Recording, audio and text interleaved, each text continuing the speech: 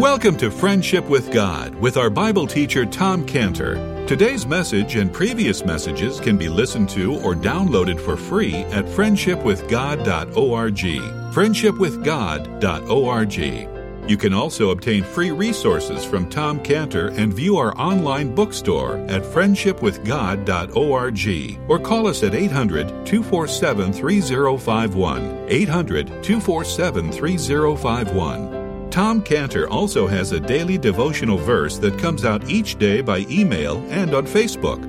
To receive this small daily devotional verse that Tom Cantor puts out, you can sign up at friendshipwithgod.org, friendshipwithgod.org, or find Tom Cantor on Facebook by searching for Tom Cantor and Friendship with God. Now, here is our Bible teacher, Tom Cantor. Let's pray. Father, thank you so much for enabling us, for, Lord, privileging us to be a part of your great, great plan. Your plan, Lord, to save the world, to reach the lost, Lord, to bring them the old story, Lord. And as we do, thank you, Lord, for the blessing it brings to us. The clearer we see it and even want to stay and weep a little bit while we hear the grand message, love paid the ransom for me. And now, Lord, do help us as we look and see exactly what love paid for in Jesus' name. Amen. Amen. Now, if you turn in your Bibles to Hebrews chapter 10, verse 10, we're going to look at this amazing passage here to once again follow in on our theme of Behold the Blood. And this is one of the great accomplishments of the blood that we're going to look at tonight, which is Hebrews chapter 10, verse 10. Hebrews 10, verse 10, which says, by the which will we are sanctified through the offering of the body of Jesus Christ once for all. So it gets that. Offering once for all. And every priest standeth daily ministering, and here's the next really important phrase, offering oftentimes the same sacrifices which can never take away sins.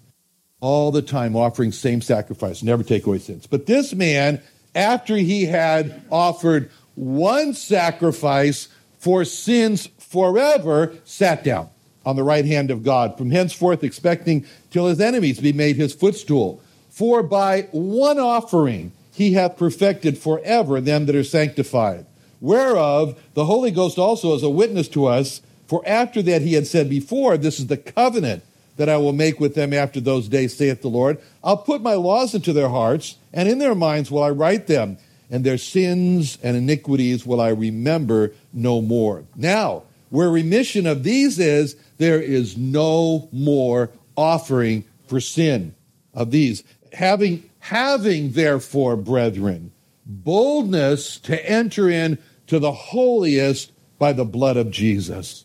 Now, that's our verse. That last one is the verse we want to really focus in on. Verse 19. Having therefore, brethren, boldness to enter into the holiest by the blood of Jesus. Now, in order to really get an understanding of what that verse means, it starts off by linking when it says, having therefore. Verse 19 starts off, having therefore. So we got to ask the question, what is that? What is that having therefore? And again, what we're going to study here, what we're continuing on, is the great accomplishments of the Lord Jesus Christ, of the blood of Jesus. When he gave his last words in John 19:30, when he said, it is finished, what he said literally were the last two words of Psalm 22. Psalm 22, verse 31, ki asa, which means that he said, ki asa, which means it is accomplished. It is accomplished.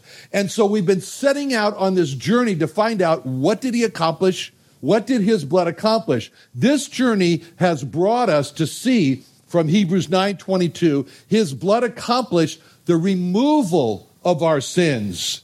We've seen from 1 Peter 1:18 through 19, his blood accomplished the redemption of our souls. We saw from Leviticus 17:11, his blood accomplished the covering of our sins, or what's called atonement.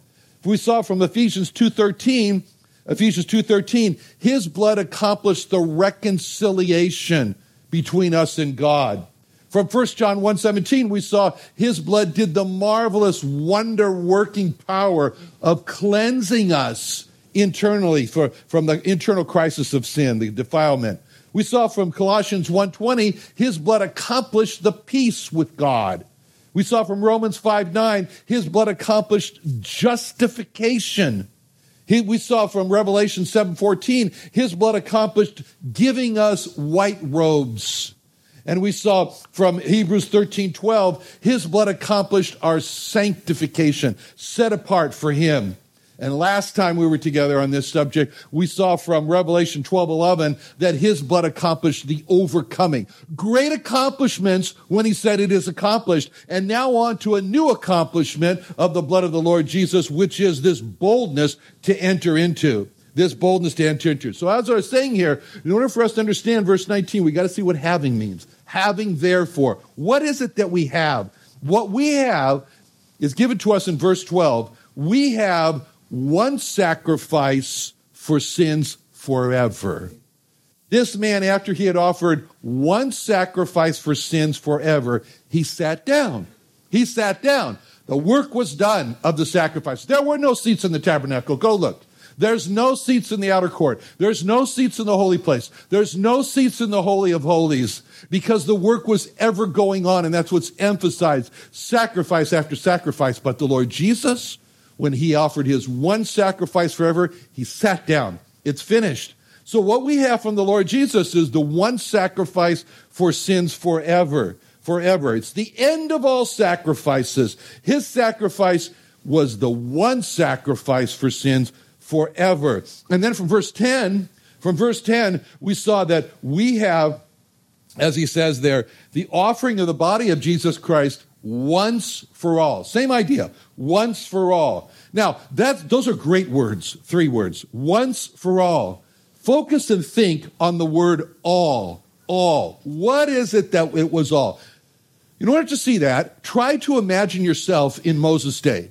Try to imagine yourself in Moses' day and think of the word all and what that meant. What would that mean for you as you were living in Moses' day? What did that mean, the all? All meant that all the sacrifices that you had to offer back in Moses' day before the Lord Jesus came. Think about all and how it would mean this disturbing cloud. You saw the picture of the Orthodox man there. He's got the yarmulke and the seats, all kinds of things. Traditions.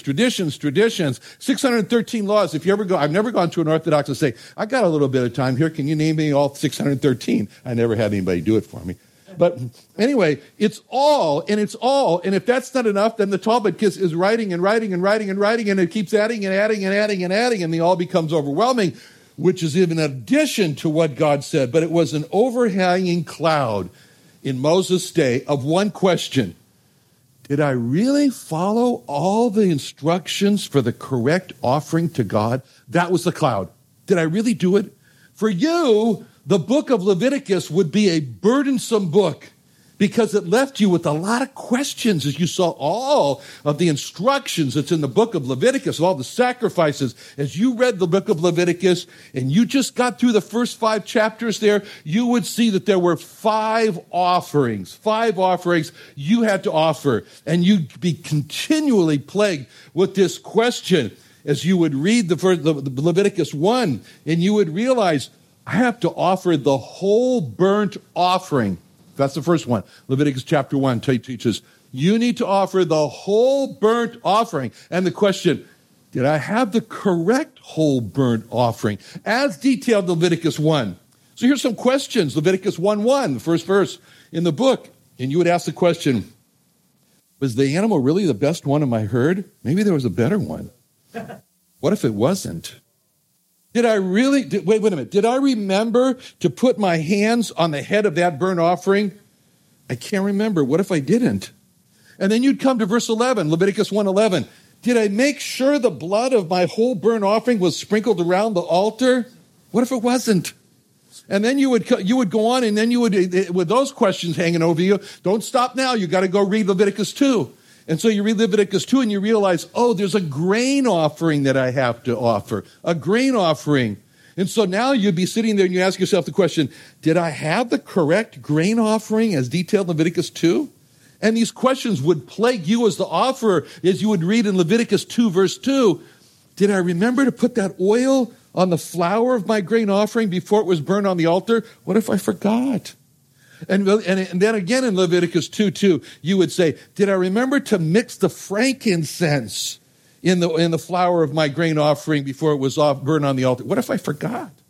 And then now those questions are over you. You got questions from Leviticus 1, Leviticus 2, but don't stop. You got to go on now to Leviticus 3, and then you see there's the peace offering that you have to offer. And then you'd say to yourself, did I really have the correct peace offering as detailed in Leviticus 3? And these questions would plague you as the offerer about the peace offering, as you saw in verse 1, Leviticus 3:1. And you would ask the question, again, was that really the best animal in my herd? I'm sure he didn't have any blemish. Did I check the teeth, to make sure that he didn't have any mouth disease? Did I remember to check the animal well? What if I didn't?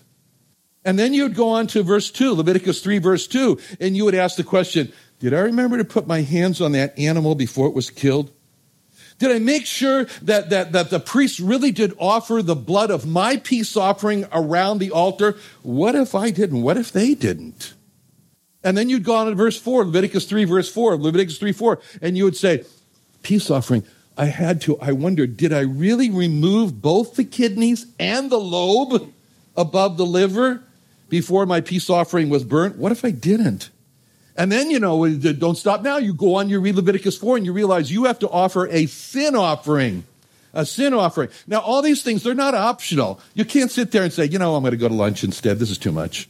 No, you can't do that. You have to do this. And so now in verse 4, you realize I got a sin offering. And so again, you read in Leviticus 4 and all the details, and you're asking yourself the question because these are plaguing you. In verse 4, Leviticus 4, verse 3, Leviticus 4, verse 3, you would say, did I make sure it was really a young bullock and not an old one? Now, I didn't try to slip an old one in, did I? Did I make sure it was without blemish? What if it wasn't?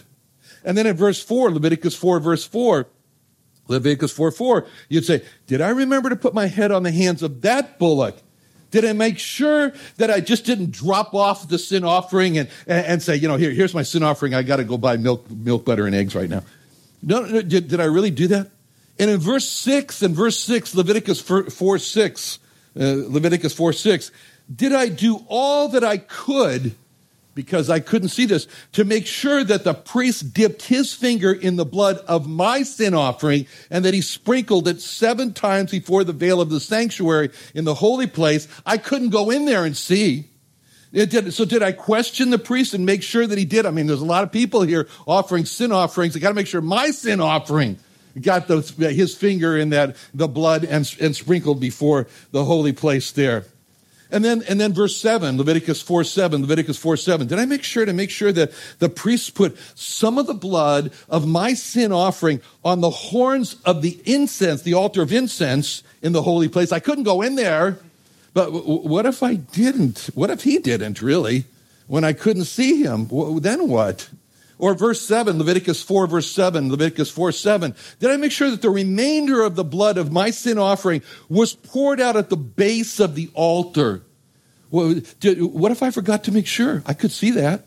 Or verses 7 and 8, Leviticus 4:7 and 8. Did I make sure that all the fat was first removed from my sin offering, and the 2 kidneys were removed, and the lobe that was above the liver, and before it was burnt on the altar? Did I make sure of that? What if I weren't?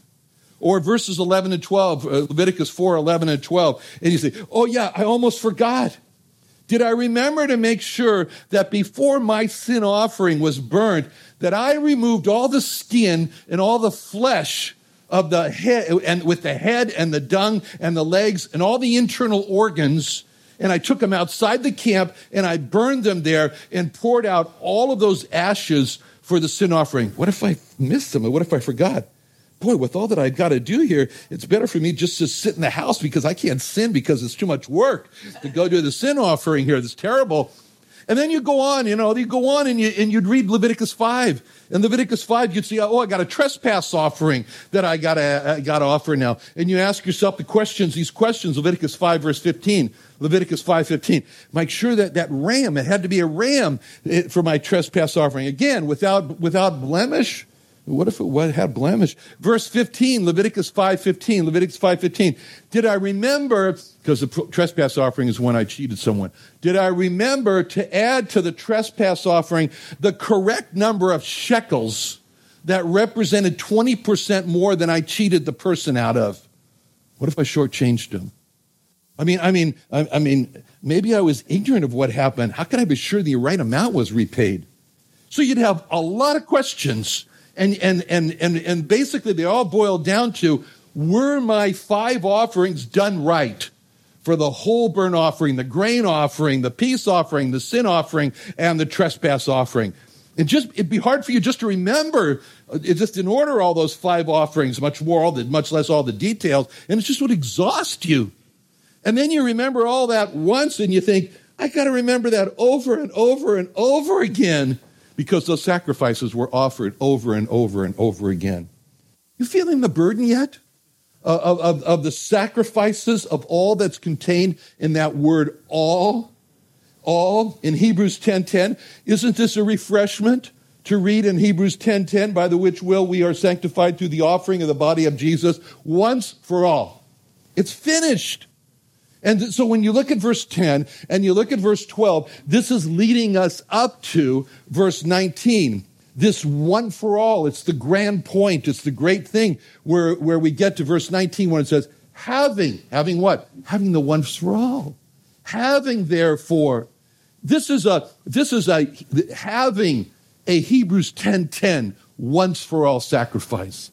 Having a Hebrews 10:12 one sacrifice for sins forever. So what we have here is everything covered by this once for all. And that's what it means when it said having therefore in Hebrews 10:19. It's this one sacrifice. The sacrifice, the blood of the Lord Jesus, the sacrifice of the Lord Jesus, the blood of the Lord Jesus is so powerful that it silences all the demands of all the details for those 5 sacrifices in Leviticus 1-5. That's the blood of the Lord Jesus, the once for all, the one sacrifice for sins forever. Now we're told that great once for all sacrifice, that great one sacrifice of sins forever, what's going to happen is that it gives us a boldness now to enter into the holiest of all. So this is what happens as we sit now, and especially when we're alone, and we just gaze at that sacrifice, kind of like putting your elbow on the windowsill and looking out at the window at heaven, and you just gaze at the blood of the Lamb, and you realize all that He accomplished. And it gives us a confidence, having therefore a boldness. A boldness is a confidence. It's a confidence. All doubt is removed. All fear is removed. It's a confidence. It's a confidence. We exercise a confidence every time we eat. I love to eat. I tried to keep it a secret, but I'm not doing very well at it. Because when we eat, we bite down on the food. And I love that moment just before you bite down, some of these guys came back from Israel, and they said that there were great hamburgers in Israel. And that aroused in me a desire for a great hamburger, the better than Fuddruckers hamburger. And so you probably think crazy, doesn't it? So anyway, so I went home and I got to get the perfectly toasted hamburger bun. The potato bun, that's better. And then you build the burger with just the right, perfect amounts, nothing overcrowding the mayonnaise and the mustard and the ketchup and the tomato and the thick onion. So when you bite into it, it's the crunch of that onion, And a perfectly cooked burger, just enough fat, 20%, that's good. And just to make it taste good with the salt and the pepper. And you build this burger and you look at it like a lion ready to devour a gazelle. And you think to yourself, that's the last time that burger's going to look like that. I guarantee it. And so when you go for that first bite, which is always the best, by the way, that first bite in that burger, you have complete confidence that your teeth are going to work. And your teeth, you're sitting there saying to your tooth, you up to chewing this burger? And your teeth says, yes. And who invented the hamburger? He should get the Nobel Prize. that person. Anyway, before you bite into that burger, you can say, okay, teeth, do your job. That is the picture, not exactly that one, but similar. That is the picture that God gives in Proverbs 25:19. Proverbs 25:19 says, confidence in an unfaithful man in time of trouble is like a broken tooth that is out, and a foot that is out of joint. How many of you ever had a broken tooth? I have. Have you ever had a broken tooth? Yeah, this is no fun. Because you know when you got a broken tooth, you tender it, and you don't eat the hamburger in the same way if you have a broken tooth. Because you don't put confidence in the broken tooth. Putting confidence and reliance on the blood of the Lord Jesus is not like putting confidence in a broken tooth. You know it's going to work just like you know your teeth are going to work when you hit that hamburger. And that's the same knowledge that we have when we rely on the blood of Jesus and what it has accomplished that for us to have complete appeasement with God. Solomon writes in the book of Proverbs, which is the book of wisdom. It's the book of wisdom for life, and a big factor in life is where you put your confidence. So he said in Proverbs 3:26, the Lord shall be thy confidence and shall keep thy foot from being taken. Proverbs 14:26, in the fear of the Lord is strong confidence. How do we get this confidence? How do we get this confidence? Like I said, it's just gazing, put on the windowsill of heaven, the windowsill. It's gazing and take time. It doesn't just happen from hearing a message or singing a song that there's power in the blood, It happens when quiet time is taken to stop all the other urgencies, all the other distractions in life, and just take time to look at the blood of the Lord Jesus and consider all that he did for us. Just like I was just mentioning those 5 sacrifices. Why? Because this is the key. This is the secret that God gave in Isaiah 30, verse 15. Isaiah 30, verse 15, God said to Israel, for thus saith the Lord God, the Holy One of Israel, in returning and rest shall ye be saved. In quietness and confidence shall be your strength. Sad words about Israel. You would not.